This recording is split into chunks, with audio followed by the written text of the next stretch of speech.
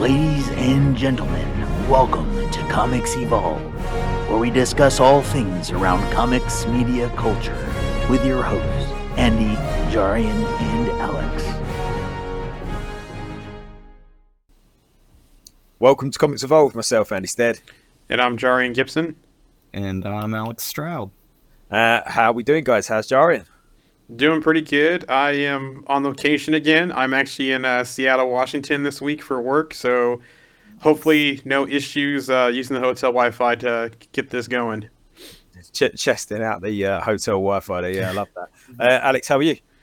Good. I didn't get back into town until like 1 a.m. last night and didn't sleep for a few hours last night, so I'm about to pass out at like 6 o'clock here already. I mean, I'm so tired, so I'll be heading to bed here probably after this. So. And it's late here in the UK, so we are just soldiering on through this. This just goes to show how important this is. You know, this is important. Yeah, good stuff. We're here today. We're going to be talking about that Loki Season 2 finale. What a great finale that was. We'll get stuck into that any moment. We're going to have some news. We've got some rumours. I know we're going to tackle a few other little bits and pieces today. We are not going to be talking about the Marvels today, even though we have all seen it. That is going to be coming next week. So if you're here to listen to us talk about the Marvels, like Nostalgic Podblasters just said there on the comments, yeah, hi fellas, saw the Marvels and he liked it. Catch us next Monday and we're going to be talking about the Marvels. All right, Nostalgic Podblast. Yeah, okay, good man. So yeah, let's get stuck in. Loki Season 2 finale. What a great finale. You know what? I know I'm just overall, just speaking generally, and if you listen to this show and you guys know, after episode 3, I was doubting this show. I was like, I loved the first episode. I thought that was brilliant. Episodes 2 and episode 3, I was like, there was something missing. I just didn't see it. I didn't feel it. Then 4 picked it up. 5 knocked it out of the park. And then the finale just absolutely nailed this. And for me, I would put this, I don't know where it's going to sit at the minute, but I would put this in my top 5 Marvel projects of all time. Mm-hmm. Yeah, definitely. And I think what was awesome too was we called some of this episode too in the previous episode when we discussed this, like talking about like, you know, Timely dying like several times, talking about like Loki working through that, you know, like one of my favorite moments in this episode was when Loki asked OB, like, how long would it take me to learn about physics as much as you know? And it's like, maybe decades, maybe centuries. And it's like centuries later. And then all of a sudden he knows everything there is to know, you know? So it's a great episode. Fantastic. Yeah, that meme I posted earlier with you, Alex, I shared about the Norman Osborn one. It's like, how fast can you learn this? These centuries later, I'm somewhat of a scientist now myself. with him with long black hair as Loki's. I tell you what I really loved about that as well was that, you know, we've been saying for a couple of episodes, haven't we, about how short a time period this has been for Loki himself. I know the time works differently in the TVA, I know that. But for Loki himself, it's been a few weeks. Not even that, really. Matter of days, like Renslayer said earlier on in the season, that since she left the TVA, so since the end of season 1. So it's got to be, in Loki's time, up to that point, it's still only got to be a couple of weeks since he left New York. And now, all of a sudden, he's now lived another couple of 100 years on top of that, relearning everything about quantum physics and engineering and all that kind of stuff. So I love that idea that we've kind of, it reminded me a little bit of Doctor Strange in Infinity War, and when he came back after seeing all of the 14 million and 6 futures, he was a different person. He was totally a different person, and you see that with Loki, like he's sort of confident and he just knows everything. He's now no longer bumbling around like a bit of a fool, not really knowing what this stuff is. Now he knows exactly how these machines work, and he goes around just typing everything in and pushing people out of the way. But yeah, I just winding back to what you were saying, Alex, about the multiple Victor Timely deaths. I thought that was absolutely fantastic. Yeah, I loved everything. Like Loki got to the point where with the dialogue, he would be speaking to people and he would knew exactly what they were gonna say, and like even when he like goes down there and he's like, he's got Obi's model of the temporal loom and everything like that, and he pulls that out. Obi's like, "That's not completed." He's like, "What are you talking about? Looks fantastic, looks great. Anyways, Timely, this is you. You see that? The guy in that little costume looks just like you. That's gonna be you. Like you walk right down here." I thought it was so funny. It was like he was like, "We got to get to the fastest route to get this done," And yeah, I mean, it was a great episode. I love the music that they played. I can't remember the song, but that was such a good song that they chose for that. Honestly, like everything up until the finale, like this episode moves so fast and it's so good, and the pacing I felt was excellent. And yeah, I mean, great episode.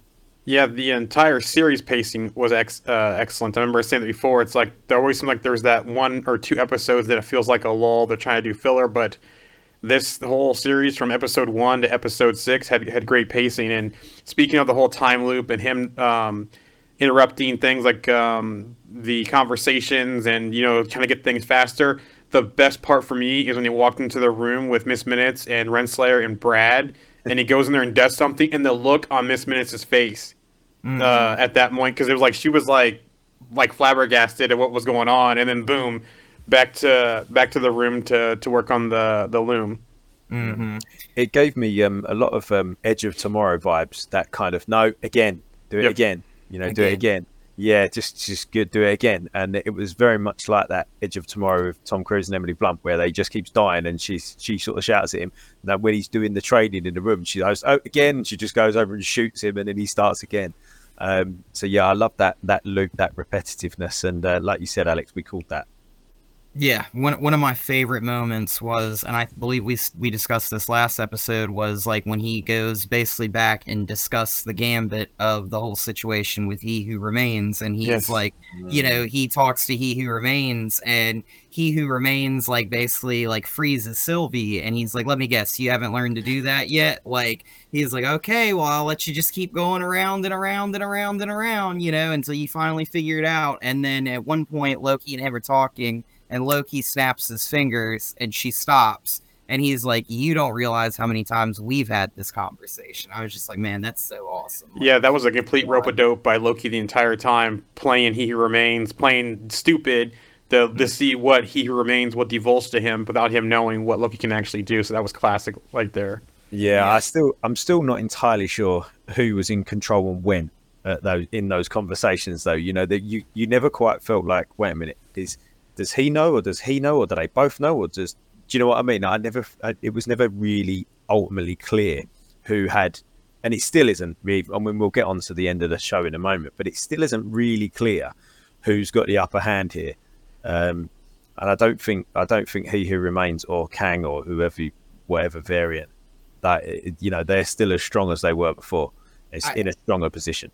I feel like this is like such a strong like moment in the MCU of like looking at like He Who Remains was trying to tell Loki, like, you're destined to do this, like either go towards the multiversal war or take my seat, one or the other. You either kill Sylvie and do this and do fix all this, or you don't multiversal war. And this was like Loki trying to make an option 3 by the end of this episode, so this is like Loki trying to have that free will to do what he thinks, which is, like try and let the multiverse have free will. And I love that line where they talk about like the multiplier is supposed to fix that issue of how the loom basically has constantly branching timelines that create an infinite number that continue to create more and more and more.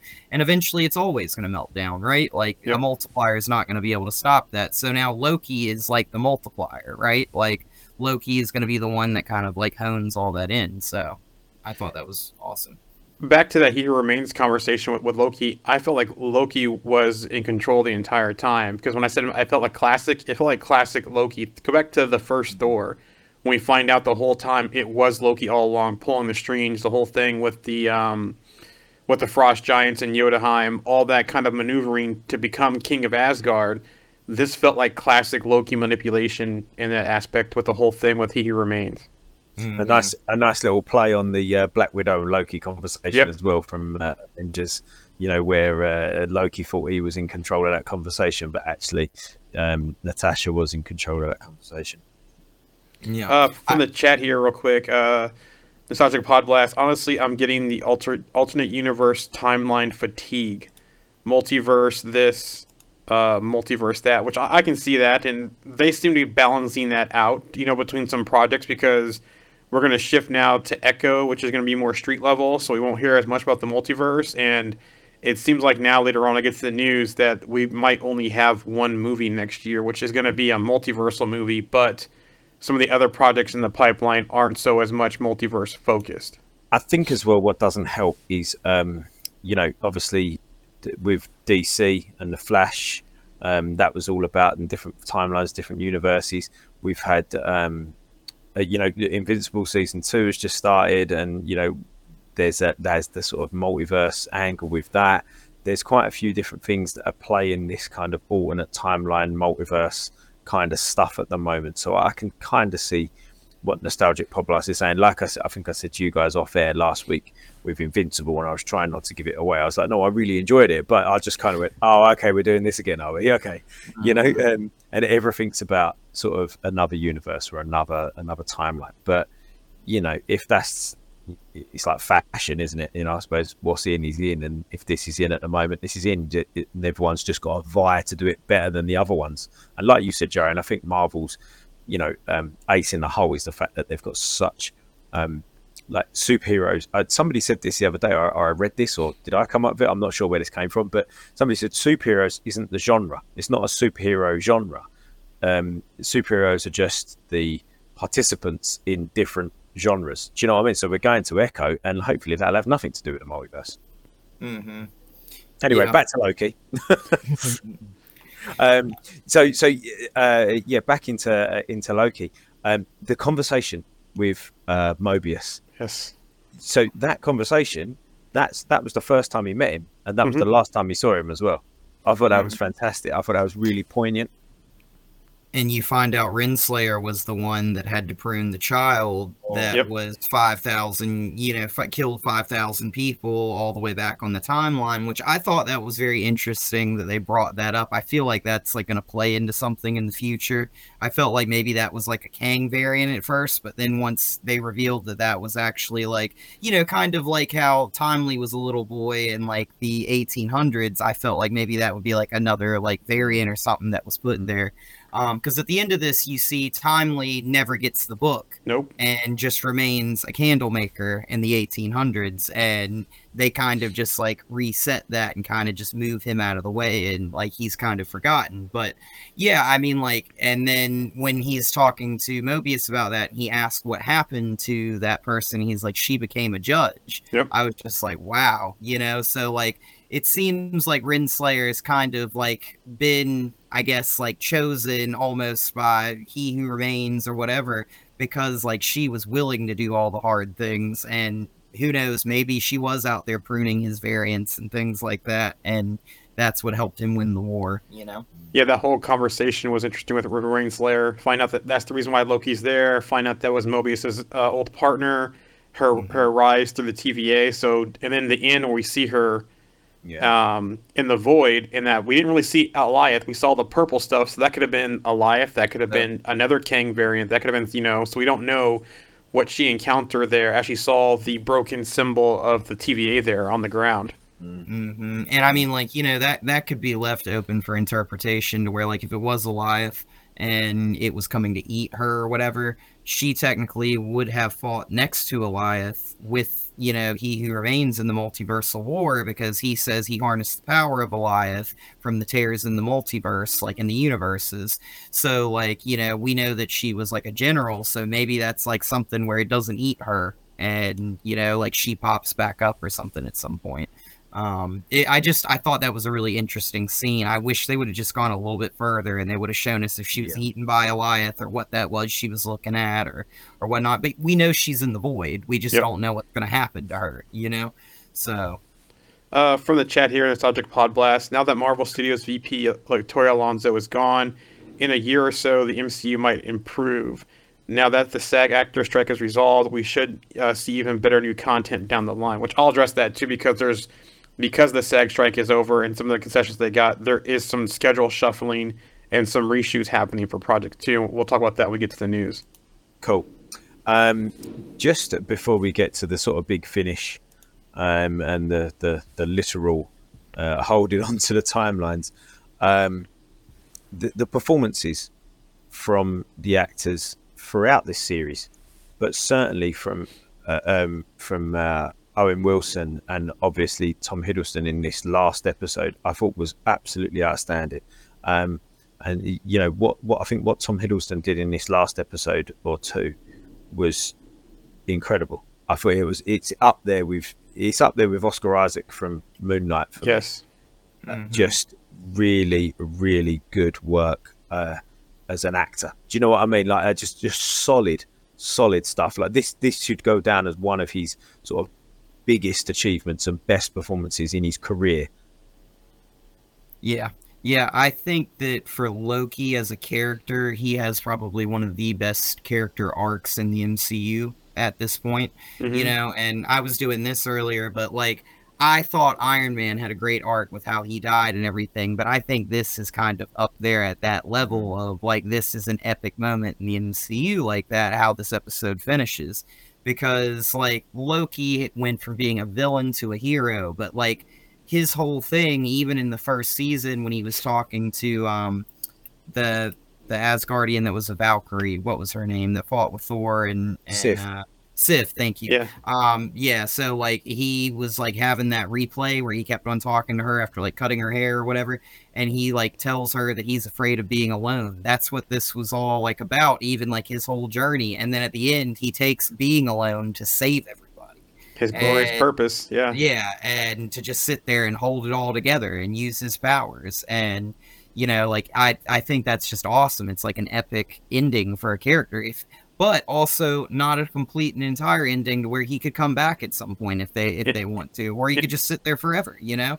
Anytime, you know, pretty much he's in the role he's in now. He's almost like the Molecule Man.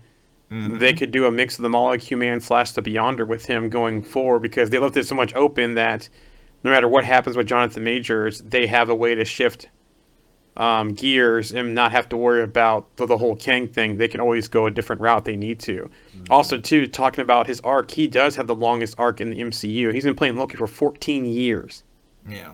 Since he was first cast as Loki. So think about that whole arc over this entire MCU. He's probably right now, he would be the longest. What about Rhodey? Oh, yeah, Rhodey, yeah. Rhodey's been around for a long time. Yeah, Rhodey's been around longer, so Tom Hiddleston will be the second longest.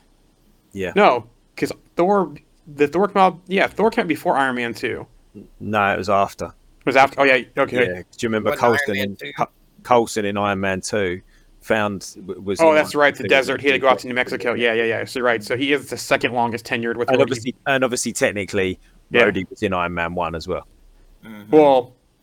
Not different actor though. Yeah, so I'm talking actor. Yeah. So okay. Yeah. No, but still, Don Cheadle has been playing. Is probably the longest serving. Well, I suppose Nick Fury. Yeah, because Nick Fury, popped up now in the Marvels. So yeah. Couple things from the chat here. Natasha Pod Blast. I enjoyed Loki season 2. Only had a few minor gripes about historical and accurate elements in terms of props and set design. Oh, go on then. And then follow up on that, the props and set design. But then let's go to the next one here.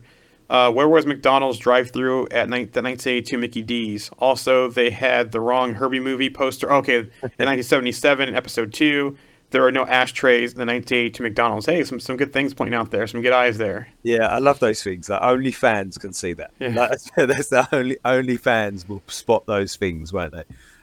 Yeah, great catches. Just a couple of things with Loki sitting on his throne at the end. It really gave me, when I saw the image, not necessarily when I saw him sitting there, but when I saw the image, as you know, I've done my rewatch of Game of Thrones a little while ago, and it gave me that free eye. I don't think either of you have seen it all the way through, have you? You have, Alex. I've never watched it. You've never watched it, right? Okay. So there's a character in there called the Three-Eyed Raven, and basically he sees everything. He can see everything that's ever happened at any time, past, present, and future. And it gave me a little bit of those kind of vibes. But also as well, somebody brought up a point that, is Loki going to have to be persuaded to let go?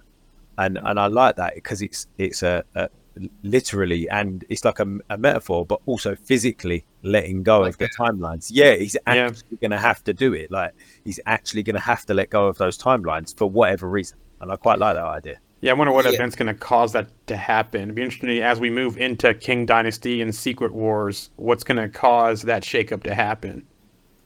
I think the beauty in that finale really came from not only do you see him take the throne of what looks like He Who Remains in that scene, because you see what looks like, the window behind his seat, but when he goes and he sits down and he takes it and he pulls everything together, it's almost like roots that he's like bringing to life. And then they zoom out and they show like Idrisil, the world tree, where they like he takes that and he makes all these timelines into like a giant tree, and they do that thing where like it's like flat and then it turns and then you see like the bottom of the tree and you see the top, and it's like Loki finally got his throne. It wasn't over the 9 realms, but it was over something bigger. And it's kind of like one of those things. It's like being the king that nobody wants to be, almost, and being the unsung hero as well. I don't think anybody's, in that role, really and truly. There's only a couple. Well, nobody really knows. Maybe Mobius and Sylvie know what he's doing, but nobody's really going to know that he's there. So he's got a throne, and he's got no servants. Nobody to be there and see him. He's not doing it for the credit, is he? He's doing it because it has to be done. Mm-hmm. And I sat there wondering with that scene when he created Yggdrasil. It's like, so it was the 9 realms originally in the in the main universe. So is it now the representation of 9 main universes with their own branches in the MCU? Because if you think about it, we have, the main MCU 616, we have 838. Then we're going to bring the Foxverse in, which the Foxverse had a couple of universes of its own. You could go through and look at that and say, could there be 9 main universes, and at the end it's going to be 1 main universe? Because I don't think Secret Wars will be the end of the MCU. I think it'll be the end of the multiverse in the MCU. But also, too, my notes there, he's at the crossroads, basically, where he's sitting now. So in the crossroads in the comics was an interdimensional location that exists outside the conventional time and space. So you could sit there and say, basically, Loki is now at the nexus of the multiverse of where he sits now. The other thing, too, is they're kind of, there's consistency now between the Sony universe and the Marvel universe, because when you go back to Across the Spider-Verse, they had that description of a tree for the Spider-Verse multiverse as well. And now we're having the same thing in the MCU. So the Sony universe could be one of those main universes with its own branches between the different Spider-Man projects. So there's some things there that could be coming together. It'd be interesting to see how they handle this going forward. I saw another parallel that I really liked, and it was Loki kind of reminded me of the like Greek mythology, like Atlas, the one who holds the world on his back, and basically like carries and holds the weight of the world in essence. I was like, he's kind of doing that with the multiverse now, right? Like Sylvie has that great line that he basically bought us some time, right? And that's like Loki realized that like there was no real winning for them, like nothing that they could do. He had to step up and do that, or else there wouldn't be a TVA, and none of that. And it was either he make that hard choice now to save everyone and save that, or it just everything keeps to fail. Like, so it's like he was almost doomed, but he chose to make that choice at the same time. It was such a great finale. And I think visually speaking, it was incredibly beautiful. Yes. Like, like that was like the CGI looked great. The world tree looked great. Like all the colors and everything, him taking the dying timelines and turning them green with his magic and everything. Like, you know what? I just thinking about this, that last episode and maybe this whole project, but certainly that last episode, it was almost as perfect as it can get, wasn't it? Like, almost too perfect. It was, wasn't it? I'm trying to everything we've said, we're like, the acting was good, the characters were good, the scenes were good, the CGI was good, the story was good, the writing was good, the pacing was good, and you're like, was anything bad? I'm trying to think of anything that I didn't like about it, and I thought it was all excellent. Yeah, I mean, like, I think it would be hard to say, like, I almost wanted to like stand up and give this a standing ovation after watching it. Like I think like it deserved like a round of applause for like 5 minutes, because like I thought it was like such a great ending, but like I didn't expect them to kind of have Mobius just be like, all right, I'm done, I'm going away and I'm gonna go like live back. I thought after that conversation he had had with Loki earlier, he was going to basically pull one of those, like, I'll work with the TVA and just come back and forth. And Hunter B-15 makes like a remark about if you ever want to come back and be in the war room, you're always welcome, Mobius. Yep. Basically gives him that out. And it seems like people are going to leave and remember everything that happened, and they're not going to have their minds erased and everything like that. And, it seems like it was almost one of these impossible situations where the multiverse had to have everything pruned because the loom was a failsafe. And in the midst of it breaking, it was just doomed to create all these branches. And this is definitely like a battle of free will versus destiny. Yeah. And this was Loki trying to give everybody the ability to have free will when he has no other choice but to accept that destiny of sitting on that throne and holding it all together. So I thought that was really awesome. Now, do you think they want us to think this was too perfect because this could have been He Remains plan the entire time? Like, this was some trick. Like, I still think there's trickery going on here. The same thing with Quantumania, the same thing here. I think there's some trickery going on here, and they think that, they want us to think that was so perfect, and this was all resolved, but yet they're still lingering out there. And another thing, too, they did have the Quantumania reference in there as well about the 616 adjacent variant that took care of himself. And interesting, too, these are all He Remains variants. They're not Kang variants. They're calling them.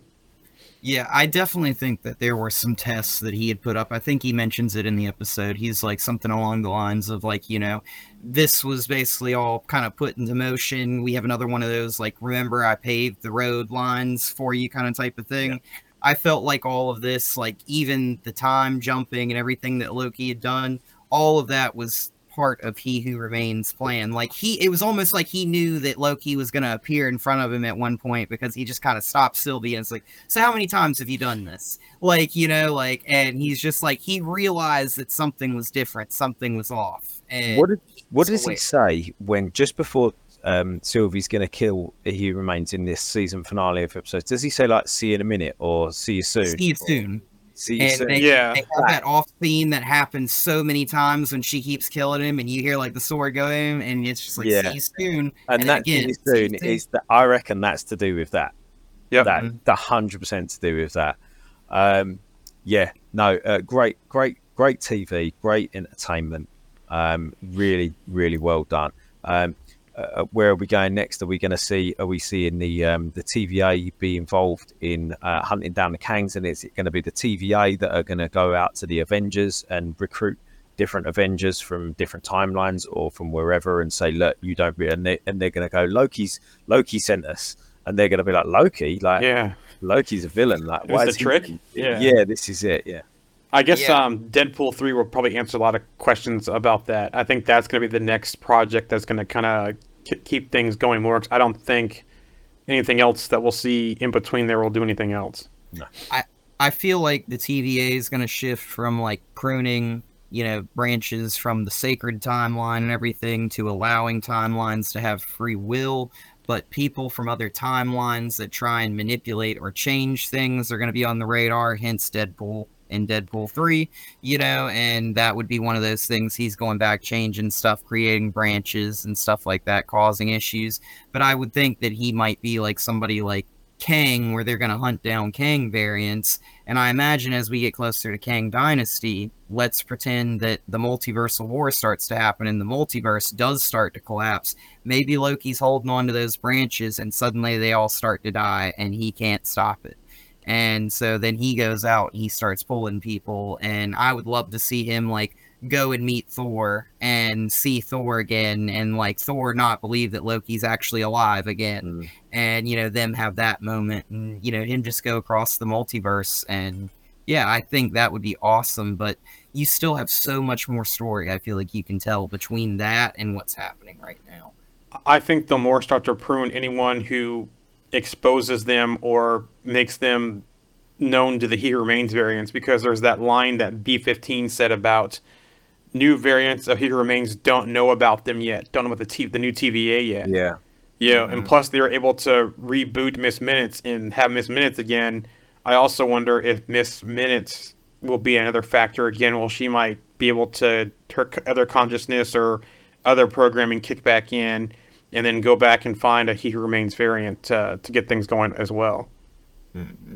We have some chat stuff here. Following up to the history stuff that Natasha Podblast was talking about, Disney has a no tobacco policy in place since 2015 in Marvel and Star Wars projects, but an empty ashtray would not violate that policy if no nasty sick butts or ashes were seen. I nitpick. Also says love King Loki or long live King Loki. A question for us here: do you fellas collect 3 Marvel comic books? I collect some, not much anymore, but everything I mostly read is on Marvel Unlimited. How about you two? Yeah, I mean, I've got tons of random collections of comics, Marvel and DC, and I read Marvel Unlimited. I've kind of haven't read anything here recently, but yeah, I've got some long and short boxes filled with tons of comics in a closet, and I have so many, like, I've Young Avengers to, events to all kinds of random stuff, so I don't tend to really read stuff in order, though. I'm kind of all over the place. Like, Yeah, I am too. Yeah, I bounce around so much. I'll be scrolling through Marvel Unlimited. I'll find something like, oh, I want to read that again, and then start reading some random storyline before I find something else to move on to. Or unless we're talking about something, then I'm gonna go back and reread something, just to refresh myself. Mm-hmm. When I was little, I had tons and tons of comics. Got rid of them all, as most people do, and I don't actually collect comics now, but I've got a quite a substantial collection of graphic novels that are sitting up on my. Oh, that's right. Shelf. I would show you, but it means moving my camera, and I won't be able to get it back into place. But I've probably got the equivalent of, I don't know, maybe 2,000 comics sitting up on those shelves, probably. So yeah, read quite a lot. I think between the 3 of us, we've probably read everything. I wouldn't say we know everything, definitely know everything, but between the 3 of us, we've probably read a little bit of everything and got a little bit of knowledge around it. So yeah. The next comment here from Natasha Podblast. Maybe I'm slow, but I found the story a bit confusing. Thanks for breaking it all down. You're welcome. That's what we're trying to here to do, is just to talk about it and have a conversation and help anyone who has questions or wants to add to the conversation as well. Cool. And let me just throw out one more thing. Man, did it feel like God of Stories Loki in this. Like, I know I've been saying that for a while, but like it just felt like such just so much from that line at the end of the 5th episode to this. Like, it was like Loki's like gonna basically write the multiverse and like try and hold it all together and everything. And yeah, I guess he's not really gonna be changing stuff per se, but it did feel very much like God of Stories Loki. Yeah, for sure. Another comment here from Podblast. I read that due to writers and actors strikes, that only one Marvel movie will be released in 2024. Is that true? Deadpool 3 is slated right now to be the only project, and we'll talk about the upcoming schedule here when we get to the news. Any closing thoughts on Loki? I think we've kind of spoke about where we think we're going to see him again, probably in Kang Dynasty or Secret Wars. But any closing thoughts on him? I do wonder if we'll see any of the same TVA members or a different TVA person in Deadpool 3. We definitely know TVA is going to be a part of that because we see the Void and that kind of stuff. I wonder if we'll have any Loki cameo in here at all. Miss Minutes, one of those sort of things. There's back and forth if Mobius will be in there or not. I've heard mixed things about that. So I'm interested to see how Deadpool 3 ties and everything. Mm-hmm. Any closing thoughts on Loki, Alex? Honestly, I don't think I have anything. I mean, I thought it was a fantastic Marvel show, one of the best that we've probably had this far. I would give that ending like a 10 out of 10. I absolutely adored it, like I thought it was great. This season, I don't think some of the other episodes were as good as season 1, but overall I think this entire series is phenomenal, and it was great, and I loved all the new characters that they brought in this season. Ovi, was a great one. That was a great additional character, and I was really sad because I saw a video of him and he was talking about how much he enjoyed being that character and being in this season and everything like that. And I was just like, man, that's kind of sounding like we won't see you in Deadpool 3 or anything like that. So yeah, I mean, it was just a really good show and great written. Pacing was really good in that final episode, and I can't stop singing his praises. And we've got to stop somewhere singing his praises because we've got other stuff to talk about. So let's move on to that now. One last thing here from the Project Pod Blast. Loki could bring back Tony Stark and Gamora. Gamora's kind of already back, kind of established there from Endgame and then Guardians 3. But yeah, he could pluck a Tony Stark from another timeline to bring him back. Same thing with Black Widow. So yeah. Let's move on, because that is a conversation that could take up a whole another half an hour on its own. So what have we got in the news, Joe? Strike news. After 118 days on strike, the SAG-AFTRA officially reached a tentative agreement on a new 3-year contract with studios. The strike ended on November 9th. A tentative deal went to the SAG-AFTRA board on November 10th for review and consideration. So it is over. They got their AI considerations that they're looking for, and things are already back in full steam. Deadpool 3 is going to start filming right after Thanksgiving, or right before Thanksgiving, they said. They're wanting to get that out next year and not delay it any further. So via deadline, Deadpool 3, Gladiator 2, Beetlejuice 2, and Venom 3 among films to start productions ASAP, or to restart production ASAP. It goes to show how important Deadpool 3 is to this overarching story, doesn't it? That they've kept that one where it is and pushed Brave New World and Thunderbolts back to 2025. They've kind of gone, actually, we need to get this one out and done. Yep. Because this is how important it is. So I think that throws a lot of weight at it, actually. Yeah. So Variety is the one that reported that Deadpool 3 will resume filming before Thanksgiving. Venom 3 is still coming out next year in 2024, but it's delayed from July 12th to November 8th. So right now, that's 2 Marvel projects next year that are on the slate, and I'll get to the full schedule here later. But also, it says other films eyeing early 2024 start or for 2025 release, or no release date set yet, is Tron 3 is going to start filming again in 2024, or start production. Minecraft movie coming out starring Jason Momoa, 2024 production. Yeah, I don't know, that was out of nowhere when I saw that. Mortal Kombat 2, Superman Legacy, and Beyond the Spider-Verse. Sorry, just Jason Momoa with a square head, just in Minecraft. The Brave and the Bold is still in early development, with Andy Muschietti now focusing on completing his It prequel Max series, Welcome to Derry. So cool. Yeah, he's all guns blazing. They're going for it, aren't they? Yeah. Yep. Disney and Hulu Plus, or sorry, Disney Plus and Hulu. They're going to have a single app experience. There's going to be a beta that's going to begin next month with full launch in the spring. In December, we will launch in beta form a combined Disney Plus and Hulu app.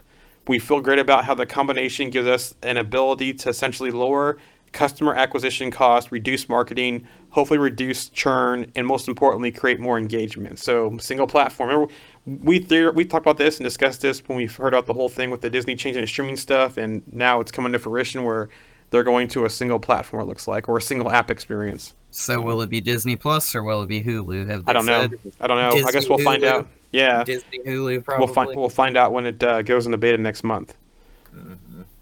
Also, Disney is in talks to license certain titles to Netflix. So it looks like they're branching out the content as well. But that begs the question is, then what's the point of Disney Plus? And I guess Disney Plus will be if you want it right away and then watch it on Netflix later if you can wait. I don't know. That sounds kind of odd to me, but what are you guys' thoughts on that? It sounds like the beginning of Disney buying Netflix. Is what it sounds to me.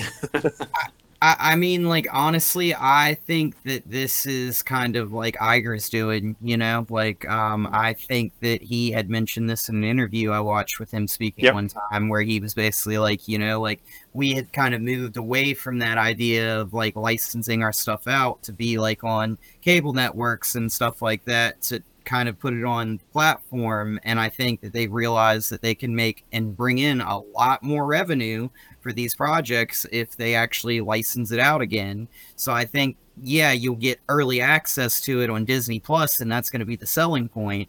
But then after 5-6 months, you'll see cable networks and stuff with a lot of this stuff. Probably not the Marvel TV shows, but more the Marvel movies and stuff like that. I think there's a lot to be made for that can go into their pockets and go into the studio and everything. So I feel like that may have been seen as a missed opportunity by him and maybe some of the higher ups at Disney, where once they kind of consolidated to the streaming service, they felt like they were missing out on a revenue stream there. So they're kind of just going right back to the older ways, you know? I'm missing out on exposure as well. I mean, yeah, I'm just sitting here thinking, I can't remember the last time I saw a Marvel movie that wasn't on Disney Plus. Yeah, it must have been years ago. I don't even remember when there was one on television. I see them on regular TV through Hulu Live TV. There's on different channels, like usually TBS or one of those other stations will have TNT or yeah, something TNT. like that. They'll play on there, but I think the only thing we've seen Marvel wise on Netflix has been Sony stuff.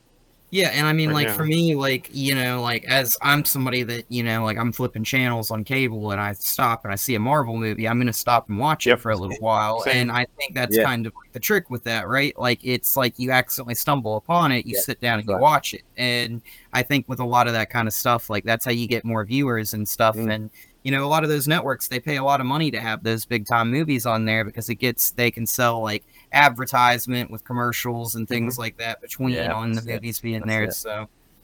Yeah.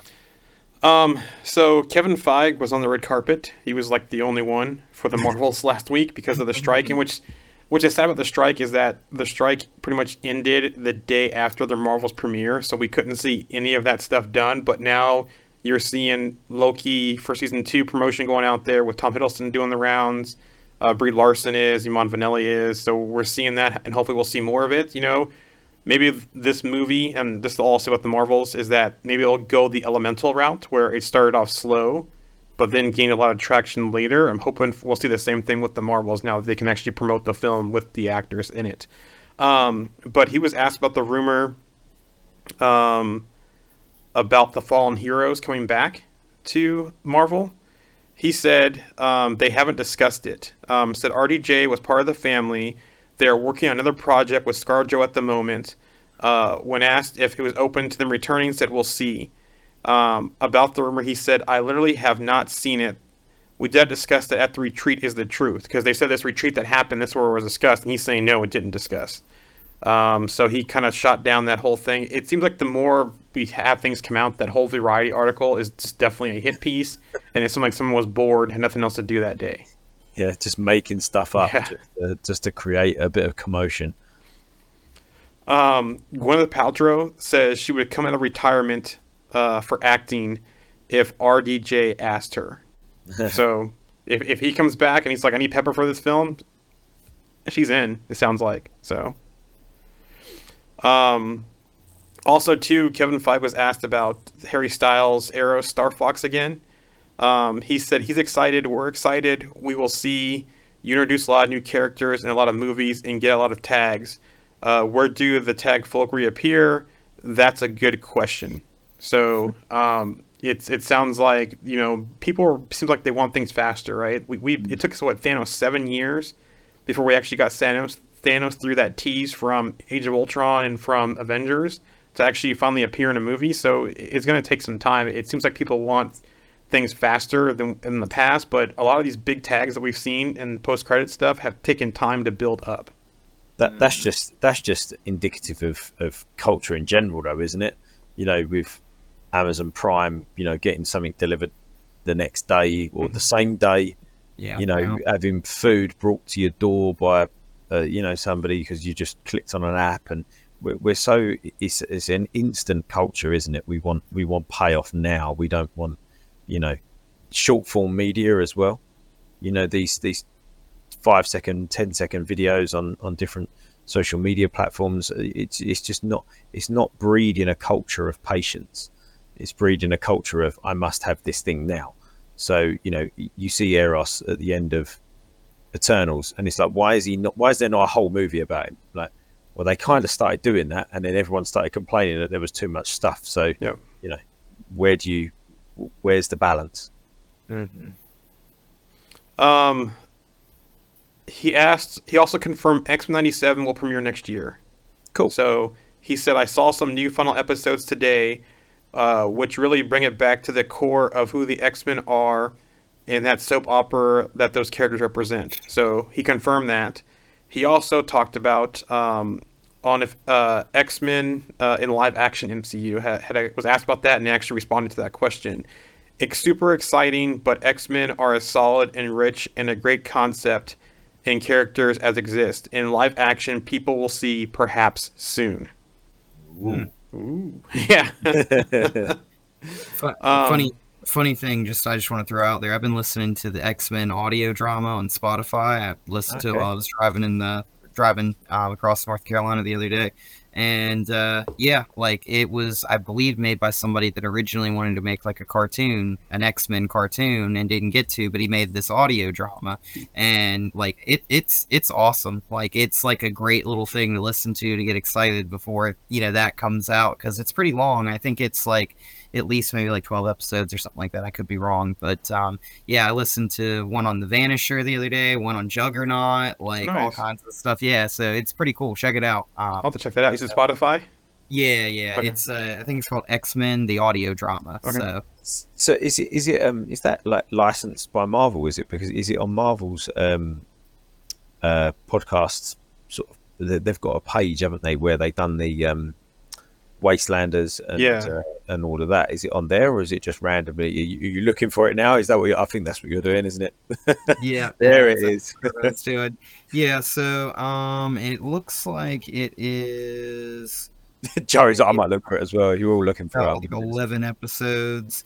Yeah, I think it is probably Marvel. I don't think this is like a fan made kind of thing or any. Yeah. So, yeah, I've got it. By Carl Dutton, is it? Yeah, I think so. Yeah, the audio drama, X-Men audio. Yeah, I found it. Yep. Yeah. Stop.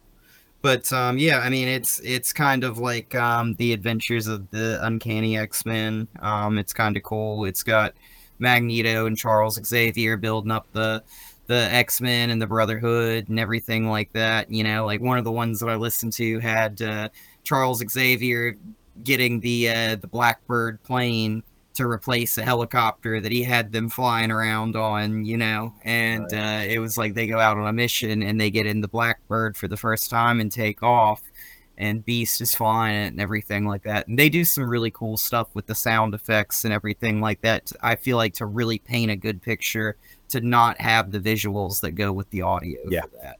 So they do a really good job. So definitely check that out. Nice, thank you. Yeah, thank you. I got that on my list too. What If news. In a press release, Disney Plus has confirmed the season 2 of What If will premiere this holiday season. A date hasn't been specified yet, though. There's a new synopsis, too, for the season. The Watcher continues the journey as our guide through the vast multiverse, introducing brand new and familiar faces throughout the Marvel Cinematic Universe. The animated anthology series questions, revisits, and twists classic Marvel cinematic moments with an incredible voice cast that includes a host of stars who reprise their iconic roles. And it's confirmed that Elizabeth Olsen will voice Wanda Maximoff in the series. So, decent. I'm really looking forward to that, actually. Like, I'm probably looking forward to What If Season 2 more than I was looking forward to What If Season 1 because of What If Season 1. Yep. You know what I mean? I enjoyed the season 1, so now I'm looking forward to this one. So yeah, cool. And it's nice too. We're getting into the holidays because there is the episode that Happy Hogan Saves Christmas or whatever. So there you go.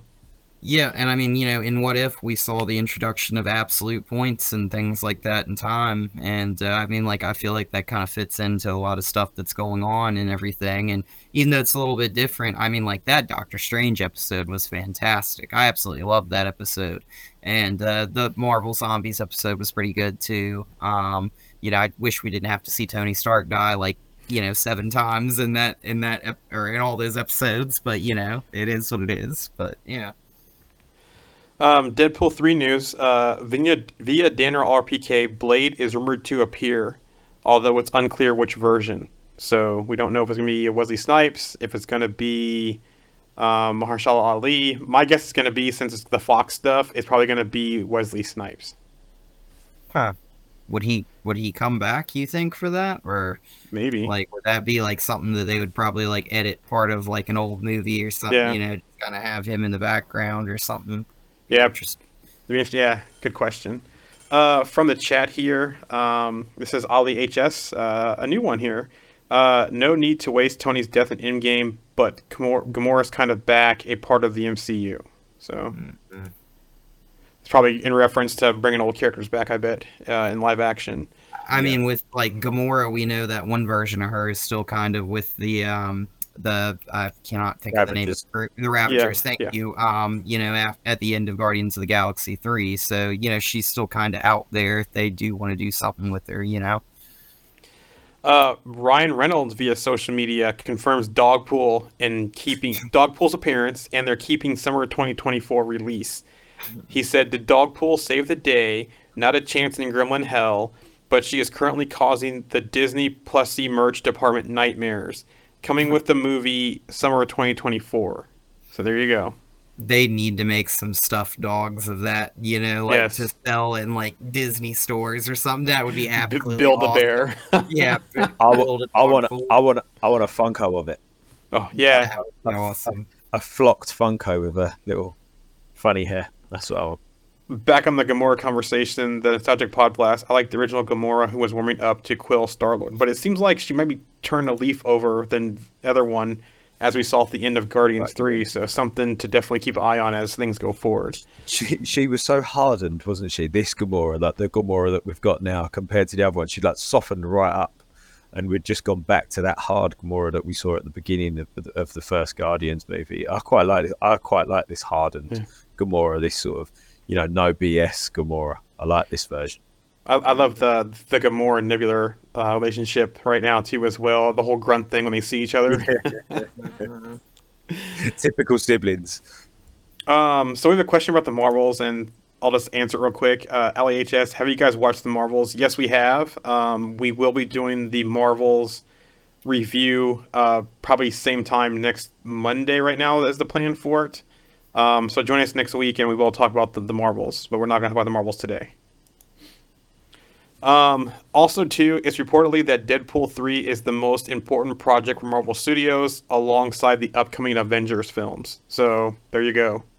Yep. That's why this one's the one making the slate for next year out of all the MCU movies. Blade news. Director Jan Dimanche confirms Blade will be rated R in an interview with Deadline. He said it has been in development as a rated R film for at least the better part of a year. He said, "They gave me the R, which is so important. We're going to have fun because Mahershala is such a deep actor. I'm excited to show a kind of ruthlessness, a roughness he has that allows him to walk the earth in a particular way." So I feel like R was kind of expected for that movie, you know, like that movie almost has to be kind of rated R, you know. Yeah, I'm a new subscriber too. LHS says, "Dope, just subscribe." Thank you. So next week we'll have that conversation. We can chat away about the Marvels. Awesome. Thank you. Thanks for the sub.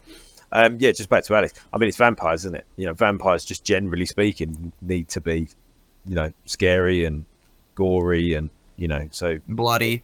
Yeah. So almost regardless of the setting, like where the vampires are appearing, it's gonna be a certain level of content, isn't it? So yeah. Mm-hmm. Definitely. Yeah. Glad to hear, especially with all the BS out there about Blade, that things are steaming ahead and it's rated R, and it sounds like that new director is pretty good too from everything I've been reading. So cool. Some Children's Crusade news. Reportedly, the Wiccan Children's Crusade spinoff will be about Billy trying to find Tommy, and so there is the rumor about Billy and Agatha and the way they're going to do it. And so that's good because we're going to need them for some future stuff in the MCU. And that's all I'll say about that today. Mm-hmm.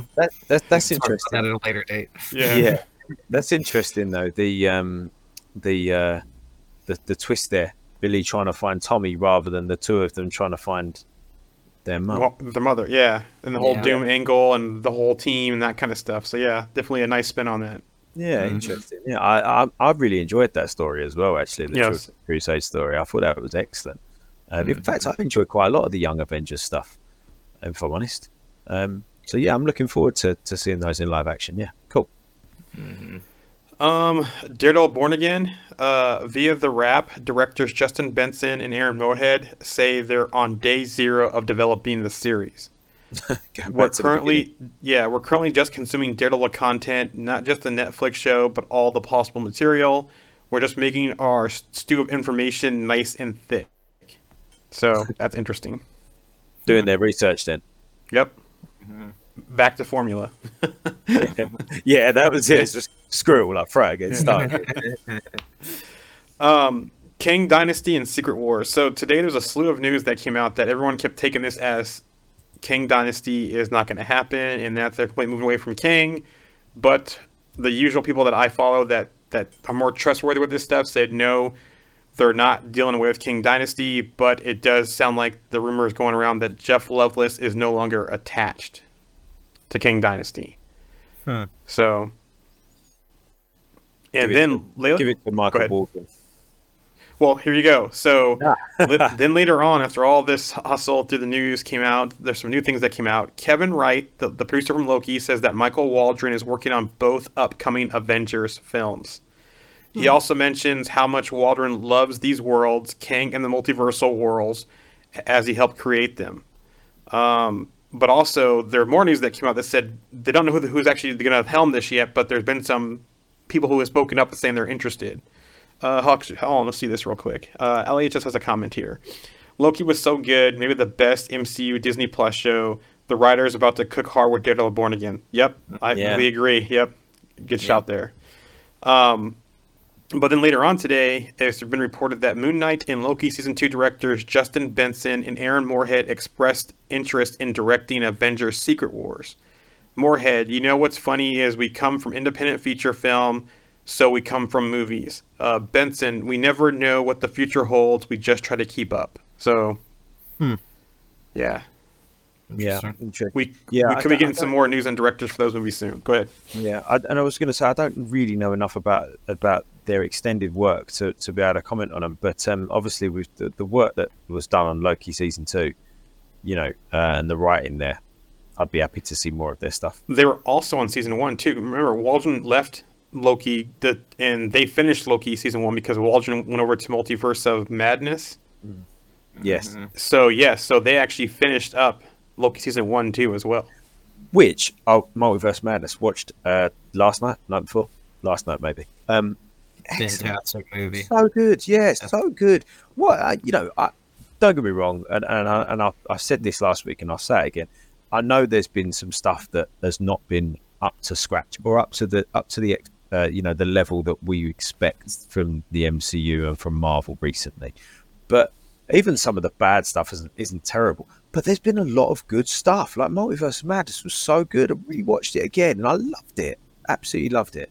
Yeah, I think that movie's really hard to tell who's the real star of that movie, because Strange is great in that movie, but Wanda's fantastic in that movie. So, it's like, even as a villain, like, I'm kind of rooting for her watching that movie, it's funny. And it has so much rewatchability, I think, too. Totally. And Wanda gets better throughout the movie. Like, I didn't really like her performance at the beginning, but when she goes and, what's it called?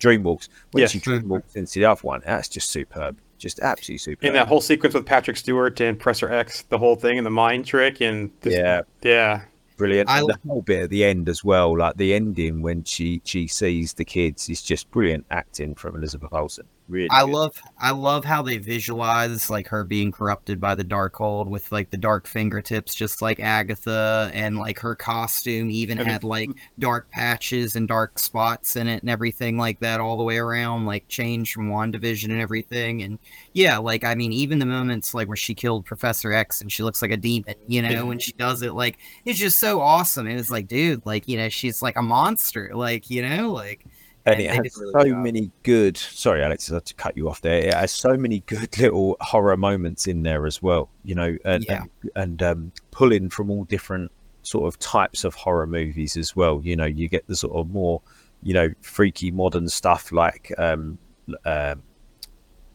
Ring, when she's crawling through the mirror. But you get the sort of old school horror stuff as well, with the funny camera angles and the zooming in and zooming out, and the sort of I think it was excellent, really, really well done. So we really enjoyed that movie. Anyway, I've digressed a little bit. Back to you, Joe. But also makes you wonder too, when is America Chavez going to pop back up again? She's going to be key to this multiverse thing. I think after watching that movie again, I'm like, she's going to be absolutely key to this. Yeah. Fantastic Four news. Jake Gyllenhaal is rumored to be Marvel's top choice for Reed Richards. With the strike over, full steam ahead for casting Fantastic Four. Now, have you guys seen the mocks that Boss Logic has done from It's Always Sunny in Philadelphia? Now, granted, I know that a lot of that is, this humor and that kind of stuff, but the mock-up of Glenn Howerton as Reed Richards, that is fire. Like, I would love to see, out of all the casting of them, I would love to see Glenn Howerton and get a role like that. You know what? The vibe that I got from that whole mock-up, and when you see all four of them, I was like, I'd probably watch that. Yeah. I was like, that looks really cool. Like the things like attitude, I was like, I like that. He's like little vest top that he's all torn sleeves and stuff. That whole thing looked really cool. I mean, I don't know It's Only Sunny very well. I've seen bits and pieces of it. It's a great show. Yeah, I've never really got into it, but I liked it. I thought it was cool. From the chat here, all AHS. I loved Doctor Strange Multiverse of Madness, so entertaining, but the last scene with the white-haired lady felt odd.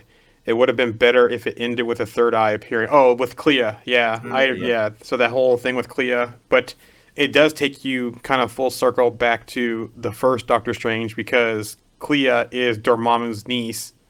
Her mom is his sister, and, with him doing all the stuff, it looks like he could destabilize the Dark Dimension as well, so they are playing on some stuff there. And also, too, if you read The Death of Doctor Strange, she does become the new Sorcerer Supreme as well. So I love that she showed up. Yeah. What's that? Certainly setting up a third movie. Yep. I would love to see more Clea and get Clea come to the MCU. And there was room for a long time that's who Christine could have came, or that could have been her variant of her for Rachel McAdams. But I love they brought Clea in. I'm not sure if I love the casting choice right now, though. So, anyways, moving on. Brave New World. Jeff Snyder reported there's a rumor via the Hot Mic podcast, which then this picked up steam last week. Hearing Captain America Brave New World is moving to 2025 after it didn't do great in a test screening, and that 3 sequences are being cut with reshoots planned from January until May/June. That's like 6 months of reshoots, and these must be some pretty key sequences. Now, there's some rumors out there about this test script going around that people saw it and that it's a wildly outrageous one. Yeah. Don't believe that, because there's some things in there that are widely inaccurate, and if they've seen things like Falcon the Winter Soldier or other MCU projects, they wouldn't have these blanks in there. So that seems very big, like someone's imagination. Similar to the person who made it making up the Deadpool 3 script, was it? That got debunked. So, but yeah. So interesting to see here how they're going to do things, especially we know that with Harrison Ford's getting up there in age, and that it took a lot for him to film The Dial of Destiny. But I'd rather them get this right, and now that the strike's over, because remember the pretty much all this film was filmed during the writer's strike, so they couldn't do any rewrites, they couldn't do any changes, and that's why I think that's why they're doing this now, because now the writer's strike's over, they can go through and correct things, and then go ahead and make this a good movie. So I'm not surprised that it's being delayed a year. So, and with that whole rumor of Harrison Ford, Ross being Red Hulk, they could totally just turn him into Red Hulk and just leave him as CGI Red Hulk, and boom. He can stay Red Hulk for the rest of the time, and he doesn't have to turn back into Ross for everybody to know that he's Ross. He can just tell somebody that he's Ross, I think, and we can just do that thing where we have him just Red Hulk all the time, and I think that would be great. Keep him around forever. Via Ali here, HS, it's so funny to imagine Harrison Ford as the Red Hulk. The edits crack me up. Oh, the face edits where you see his face on the Red Hulk. Get off my plane. Yeah. Elsa Bloodstone news. According to Daniel RPK, an Elsa Bloodstone project is in the works. Now, this does make sense, especially with we just saw Wear It by Night. They did the whole color thing with it. They're doing the whole orchestra presentations. And now that we have Marvel Spotlight area, they could actually do a lot more stuff with that and these characters to kind of continue that story. They could even do the MonsterVerse in its own section of the MCU for now and not need to cross over at all. Maybe Blade, introduce Ghost Rider, bring in Topaz, Jennifer Kale, get that Man-Thing project out there. All kinds of things they can do with that. So Definitely. So now we're to the update release schedule that I talked about earlier. So here's what's going to happen. Deadpool 3 is now going to be July 26, 2024. Captain America New World Order will be February 14th, 2025. Thunderbolts will be July 25th, 2025. Blade will be November 7th, 2025. But also, too, 2025, we're going to have potentially 5 films because right now Fantastic Four still sits at May 2nd, 2025. Wow. MCU-wise, 1 film for 2024, but Marvel-wise, Venom 3 is still going to hit theaters 2024. So if we look at 2025 and 2026, they'll both have 4 films at this time. I'm sorry. Yeah, 2025 and 20... No, sorry. Wait a second. 1, 2, 3. 2024 will have 5 films at this time. Possibly a 6th film with Spider-Man 4 film being rumored for 2025 as well. 2026 will have 4 Marvel films. So that's a lot of films. Is there any news on any shows? I know that Wonder Man was sort of rumored and sort of was sort of going around, but is that happening? I haven't heard much. I haven't heard anything about shows right now, but we still have Wonder Man out there. We still have Ironheart.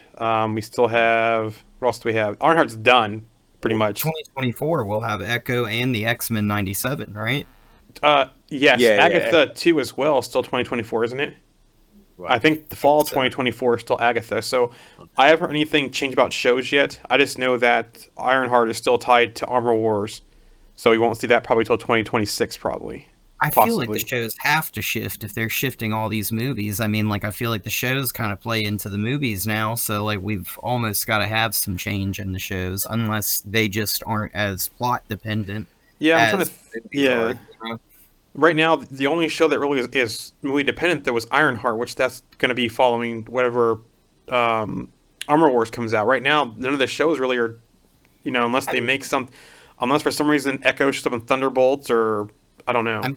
I mean, Miss Marvel and WandaVision kind of, like, built up to the Marvels and stuff, so, like, they have done it before. I just kind of, like, I don't know, like, I get, like, you can kind of just lightly kind of touch on things and move forward, but I almost feel like, we kind of see projects get delayed even over the minor stuff now, the minor little connections, because they're so almost, like, important to the overall story, so...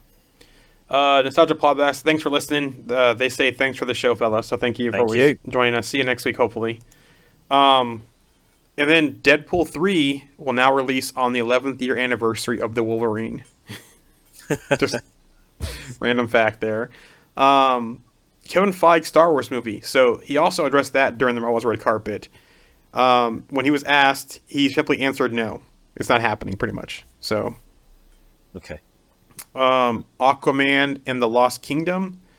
It's going to be reportedly 2 hours and 4 minutes.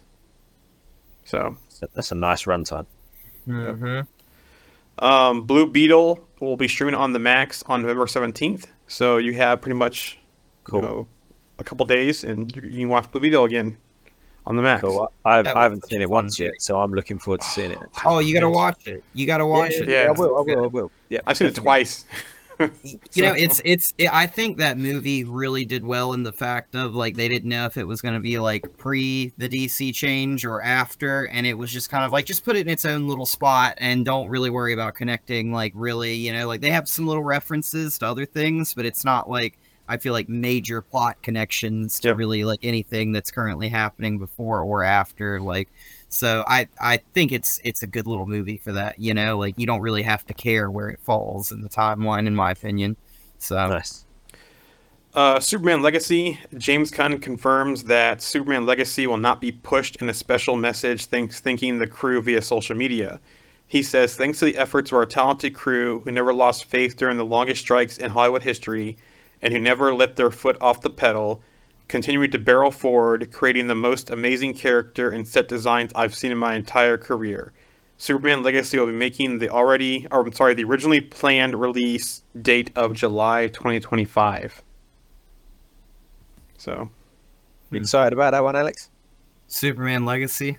Unfortunately, I'm not the biggest Superman fan. Although I will say what is exciting is all the other characters that they've talked about being in that movie. Like, I think Guy Gardner, Green Lantern, Mr. Terrific, Hawk Girl.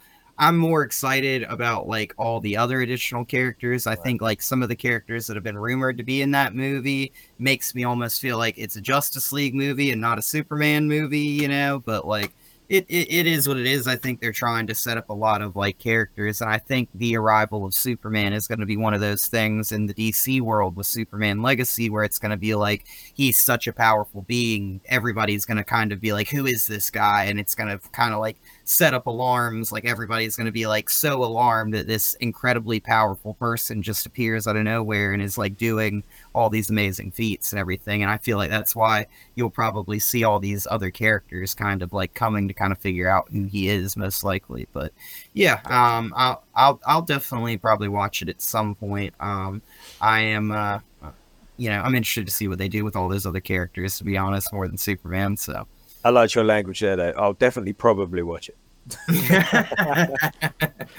unless my son wants to see it right away, I'll probably wait until it comes on streaming. Yeah. I think, like, you know, we've talked about the other Superman show, Superman and Lois, recently. Like, that is such a good show. Like, I just happened to watch that because Tyler Hoechlin was in Supergirl. I used to watch Supergirl, and then he was in Crisis of Infinite Earths and all that stuff. You know, you kind of had this little thing where he kept going, and I really liked his Clark Kent. And yeah, so I think we're kind of just, you know, and I want to see Brainiac as a villain. I don't think we're going to see Brainiac in that movie, but, you know, like, I'm just like, somebody just please make a Superman movie with Brainiac as the villain, please, you know?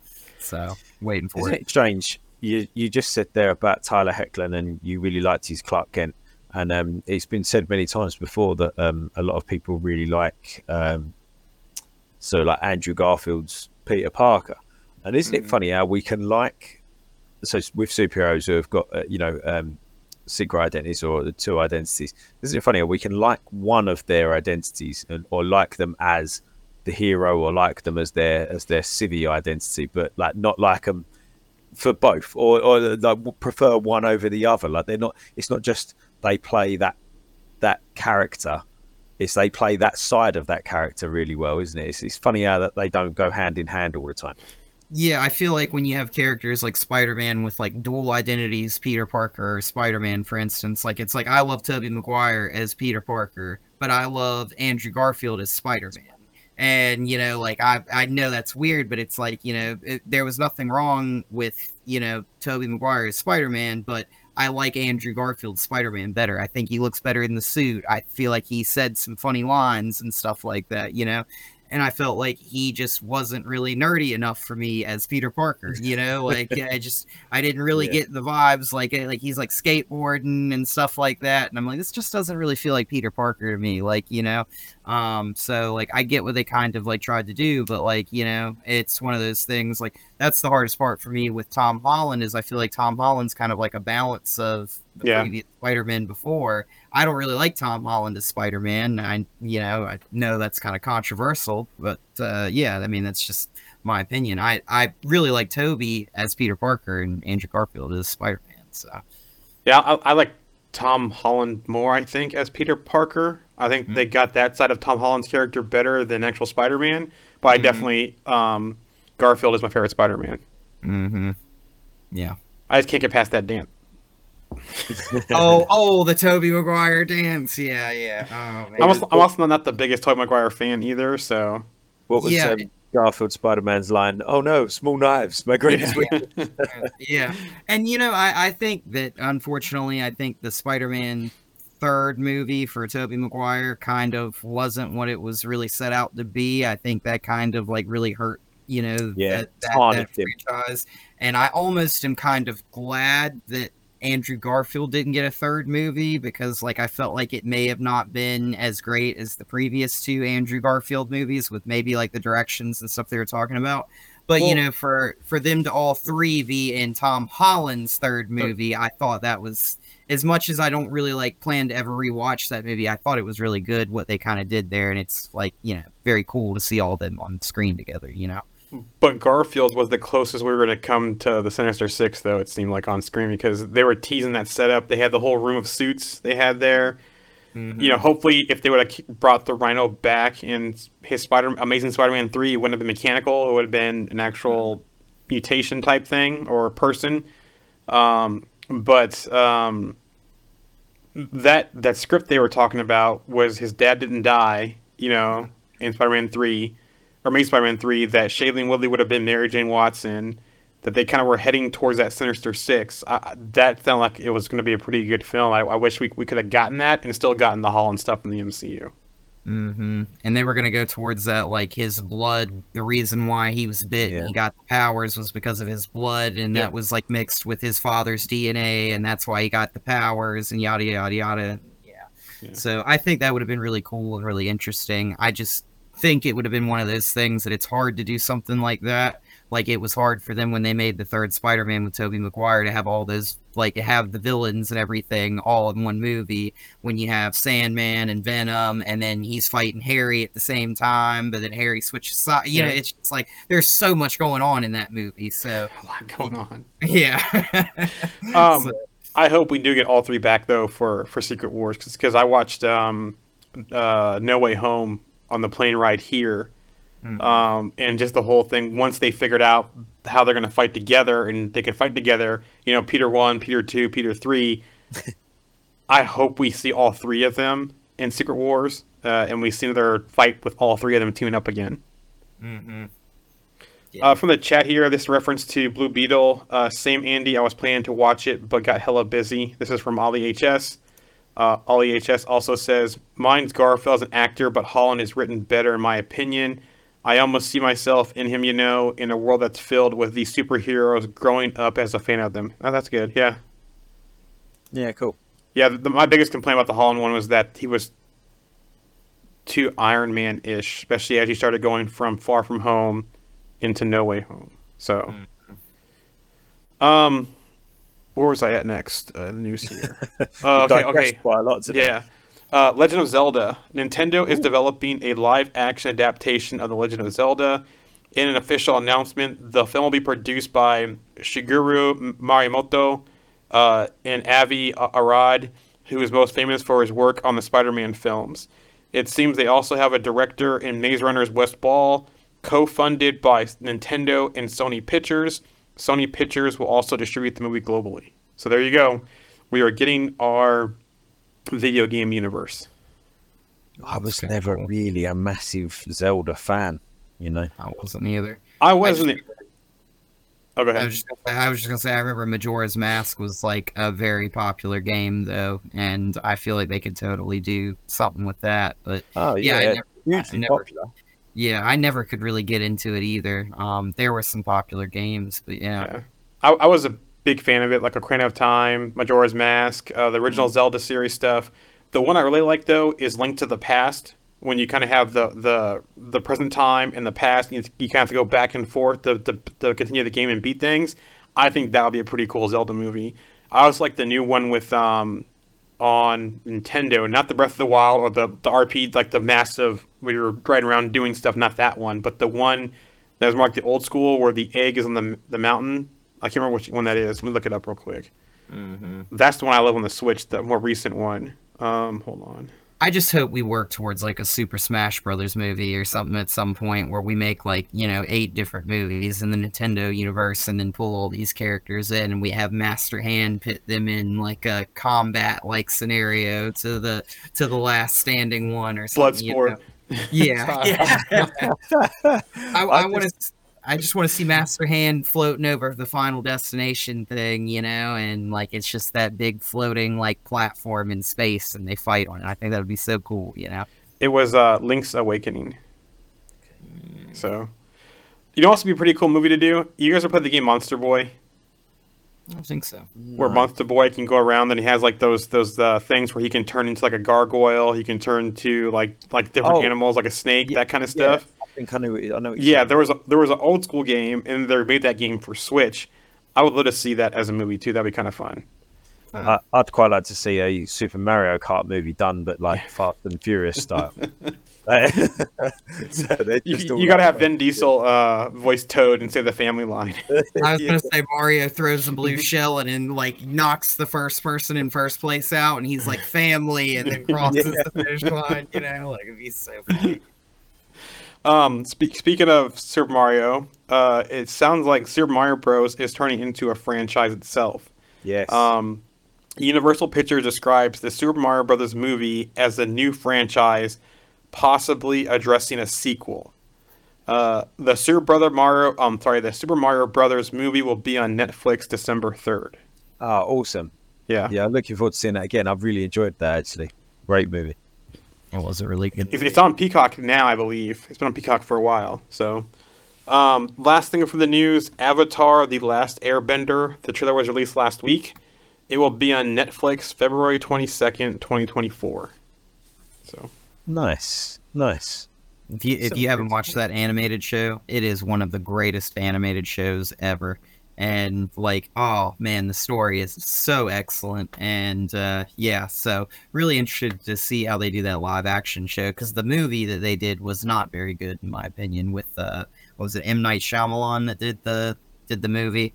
It was not very good. I did not like that movie, but apparently this TV show is supposed to be a lot better, and it's a very powerful story. It handles themes like genocide and stuff like that in the show, and it was originally a children's show, which is crazy. I think I watched it when I was like 10 or 11 years old. So, but it's such a great show, and they did like sequels and spin-offs of it, that books, comics, all kinds of stuff. So excellent story. Nice stuff. Brilliant. Great show, guys. Jarian, where can they catch us?